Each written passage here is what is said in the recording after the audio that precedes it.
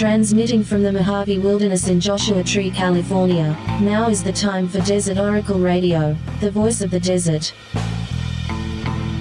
It is nighttime and you are listening to the Mojave Desert. One version of it anyway. The only one we can afford here on this radio program. Tonight, let's talk a moment about something we all think about out here on the desert. We think about various types of dogs. The canine family.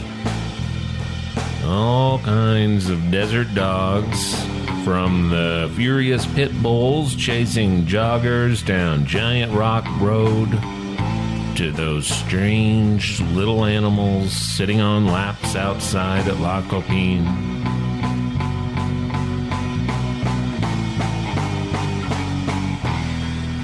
From the mysterious desert kit fox of Fox Hollow to the poor gray fox run over on Alta Loma.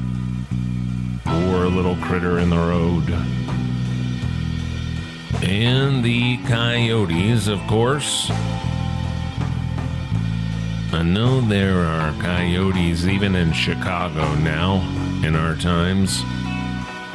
But the song of the coyote will always belong to the desert, the great North American desert. New York had punk rock and hip-hop. Chicago had rhythm and blues, and I guess Liz Phair. Let the desert have the song of the coyote.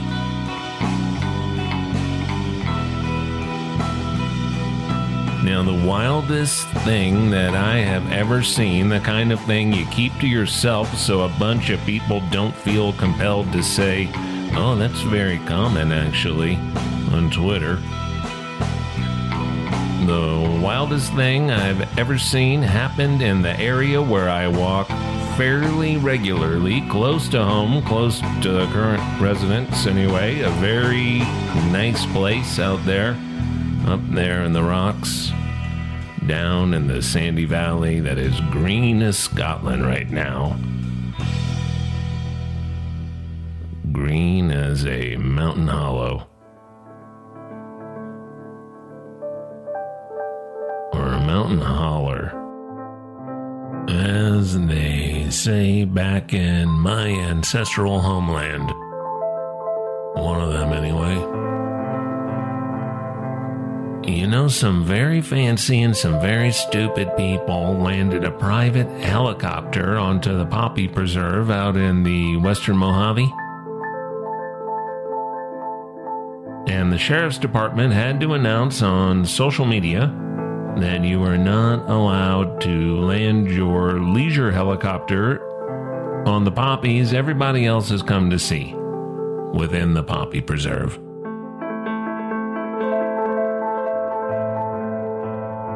The sheriff's department expressed something like disbelief that they had to spell that policy out, just in case, because it had already happened.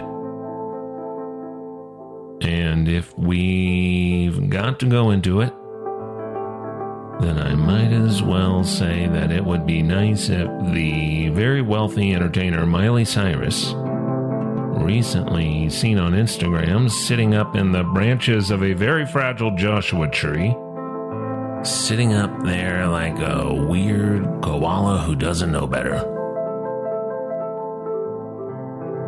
Well, it might be nice if Miley Cyrus sent a nice big check to the Mojave Desert Land Trust and the Transition Habitat Conservancy and maybe a couple of others, and then do a couple of educational Instagram stories about how it's very bad and rotten to do this sort of thing, to climb up Joshua trees like a koala who got dropped on its head. I don't have anything against Miley Cyrus.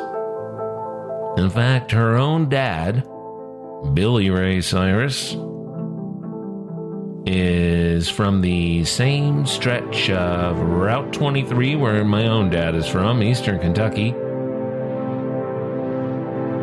Dwight Yoakam wrote a song about Route 23. He was born in Betsy Lane, Kentucky. Imagine that. People don't realize all the musical legends who came up in those mountain counties of Eastern Kentucky along that one highway, Route 23. There's Loretta Lynn, of course, Tom T. Hall. That's a pretty magical number if you think about it, 23. 23 skidoo, as was the phrase a century or so ago. The 23 Enigma.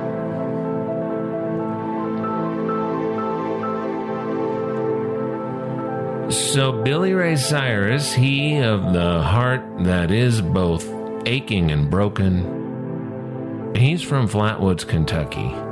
Not Flatwoods, West Virginia, which is, of course, home to the ominous and otherworldly Flatwoods monster.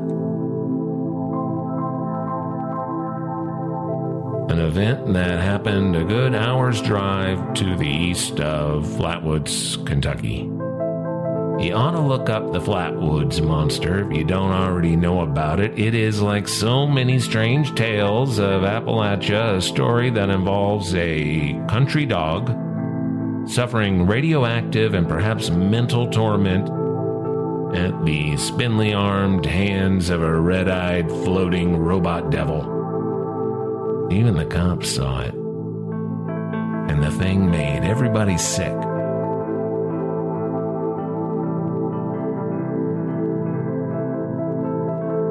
So, in a way, in a manner of speaking, Miley Cyrus and I are family relations. Probably first cousins. Possibly more. How would anyone know? Kissin' cousins, like the Elvis movie. The hit 1964 movie of the same name, Kissin' Cousins. I believe the last Elvis movie before the Beatles took over America entirely, and the marijuana came in.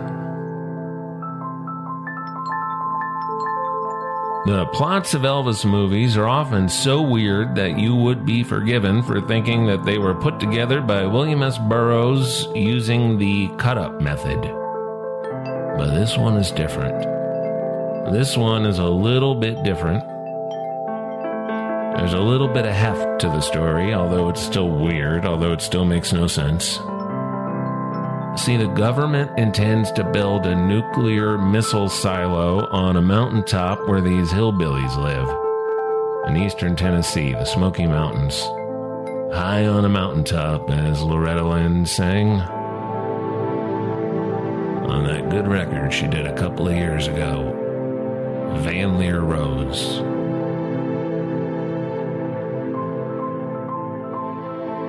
Well, the problem is that the ornery old patriarch of the Hillbilly Clan, Pappy Tatum, later of Pappy and Harriet's fame, will not turn over the land to the government for their death rocket. Enter Elvis, who is apparently from the area, but has since become an Air Force officer. With a neat pressed uniform and that beautiful head of shiny black hair and shiny black shoes to match. The premise here is that Elvis Presley represents the Pentagon. Elvis Presley needs to get this missile up on this mountain.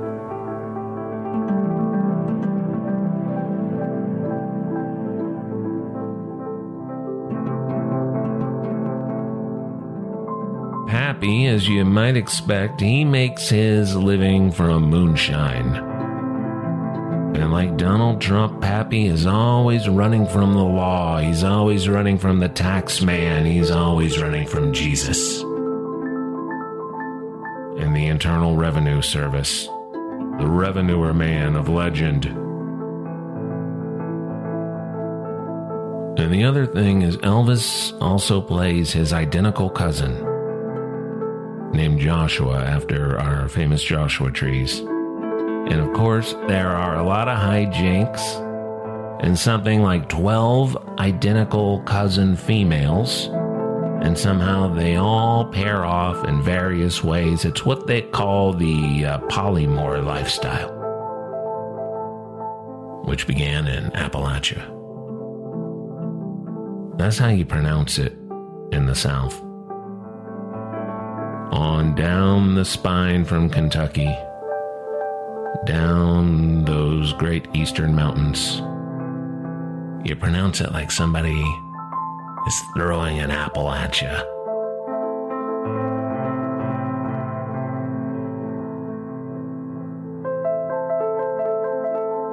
Now, Elvis, the Air Force major, he just wants to betray his kinfolk and get that lease signed so he won't be shipped off to Greenland to die.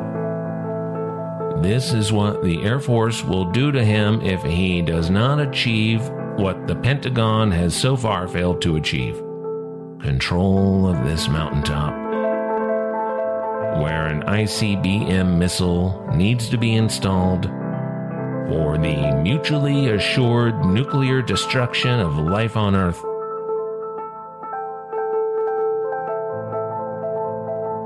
And somehow Elvis manages to do it by getting the Pentagon to allow Pappy to continue distilling his powerful stuff without trouble from the revenuer man.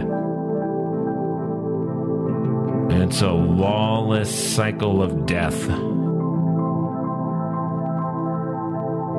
And Elvis breaks out into song, as does everyone else, and while there is a sense of weariness in the face of death, it's also kind of a fun Elvis movie. Is no Follow That Dream, is no King Creole.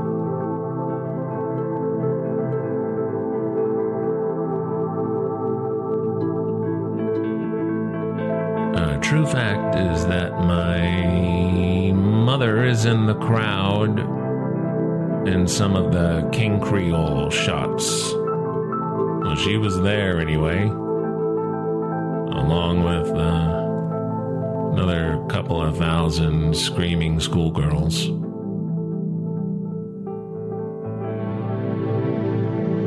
That's what she told me anyway.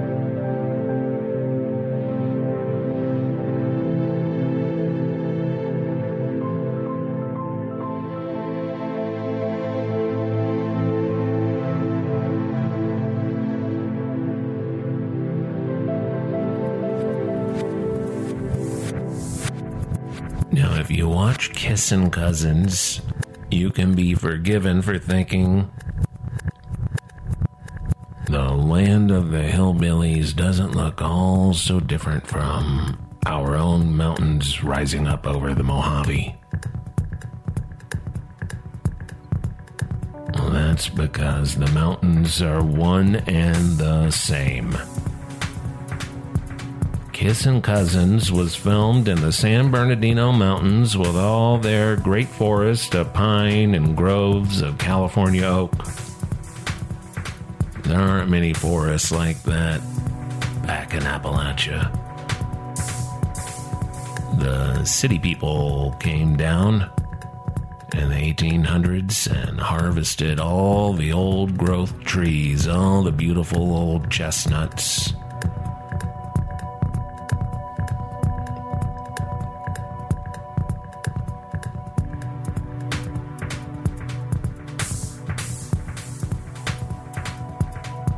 You know, the San Bernardino Mountains has a newly protected wild and scenic river coming down the mountain, Whitewater Creek.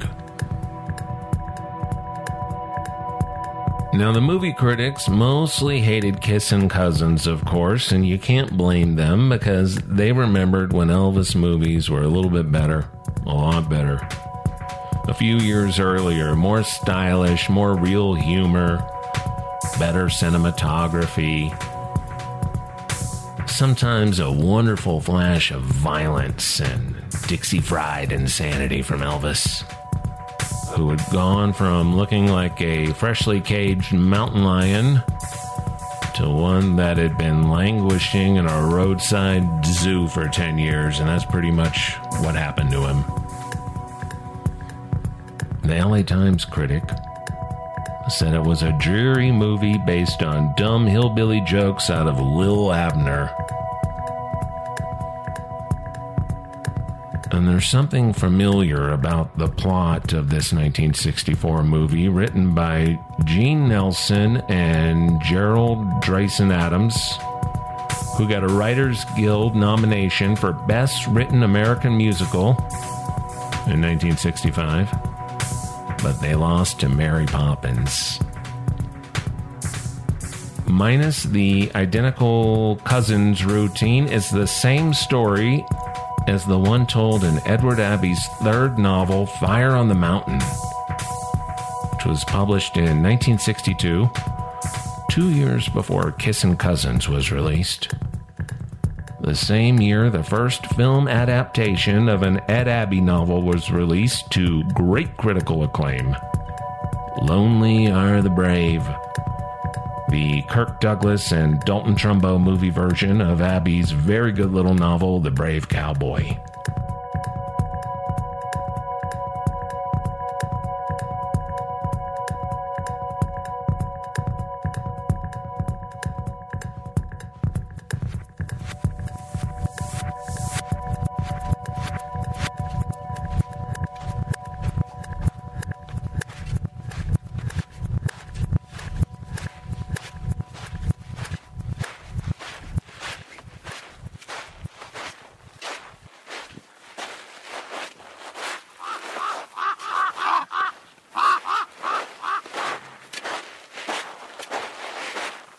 Now, it was a big deal because Dalton Trumbo had been blacklisted by Hollywood for having progressive political ideas. Now, that used to happen right up until about November 2018, in fact. Now, Kirk Douglas has made a lot of movies, and a lot of good movies, too. But he always told anyone who would listen that Lonely Are the Brave was his favorite, because it was based on his favorite Edward Abbey book, The Brave Cowboy. Plus, it's got one of the great Gina Rowland performances, plus Walter Matthau as a sheriff of a small desert town, a sheriff who is driven to insanity by watching a local dog urinate on a fire hydrant.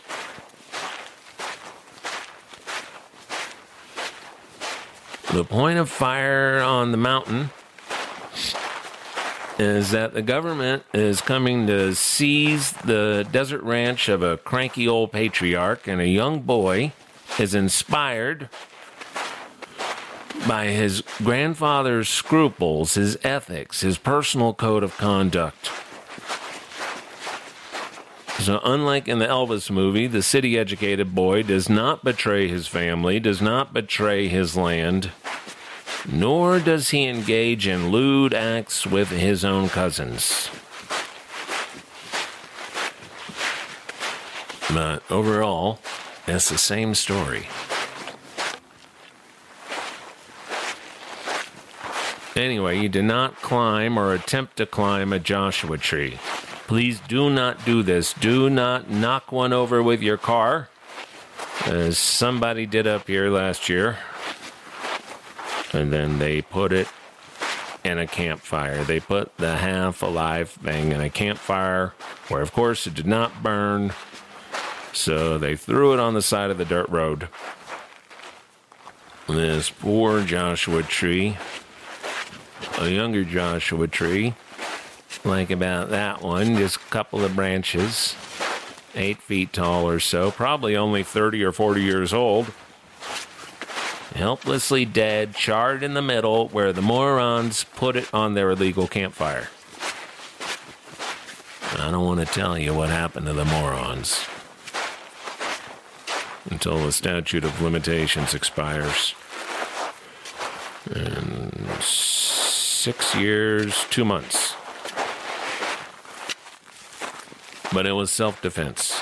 Defense of our natural world, our beautiful desert, defenders of wildlife, etc. The Joshua trees are tree-like. They are tree-like, but they are not trees. They are yuccas, as you can see, with mostly shallow roots and a trunk of fleshy fiber and pulp. They grow up in a place where few people lived until recent times.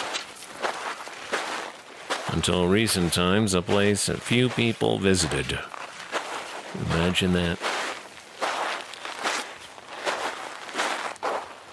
Like the lacy little lattice here that holds together the desert soil wherever plants grow, the desert crust, the microbiotic desert crust. The Joshua tree is made for a desert place. Get thee to a desert place, a desolate place. But don't climb the Joshua trees, for God's sake. You know what people did a century ago? Bouncing out here on these washboard roads in the sandy washes to camp in the exotic Mojave high desert wilderness. They'd pour gasoline all over the trunk of a nice big tall Joshua tree, and they'd set it ablaze so that their friends from Los Angeles could find their campsite.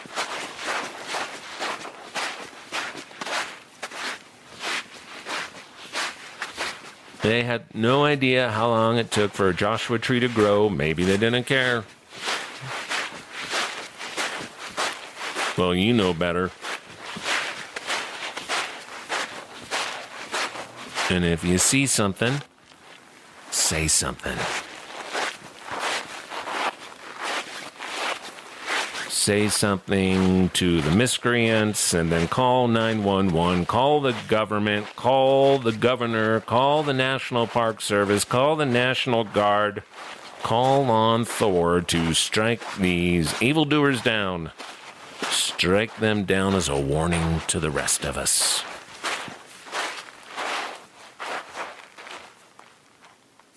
Now, Joshua trees manage without much water. They manage with too much sun, with constant wind, and they don't mind snow at all. In fact, they need it a little a year at least. More when it's around. I have heard a lot of disturbing stories about what happens when entertainers and influencers come out here and they get caught doing bad things. They get caught doing bad things to our centuries-old Joshua trees. Like painting them green for an indie rock video. Or trying to hang hammocks between them. Only to discover that a 400-year-old yucca tree has toppled over before you even got the picture. And not only did you not get the picture, but now you're going to prison. Of a sort. We are progressive people out here. If you are arrested by the right people, you will not be put on the rack. You will not be locked alone in a place called the Hole or the Night Canister or any such horrible and unjust place. Not for long, anyway. The goal here is rehabilitation. We want to turn the wretched and unrepentant into something noble, useful, good for the new world, the new times. You can do good. You can be better. You can enjoy what Joan Didion called little moments of purpose now and again if your heart is purified by the right knowledge, the new path.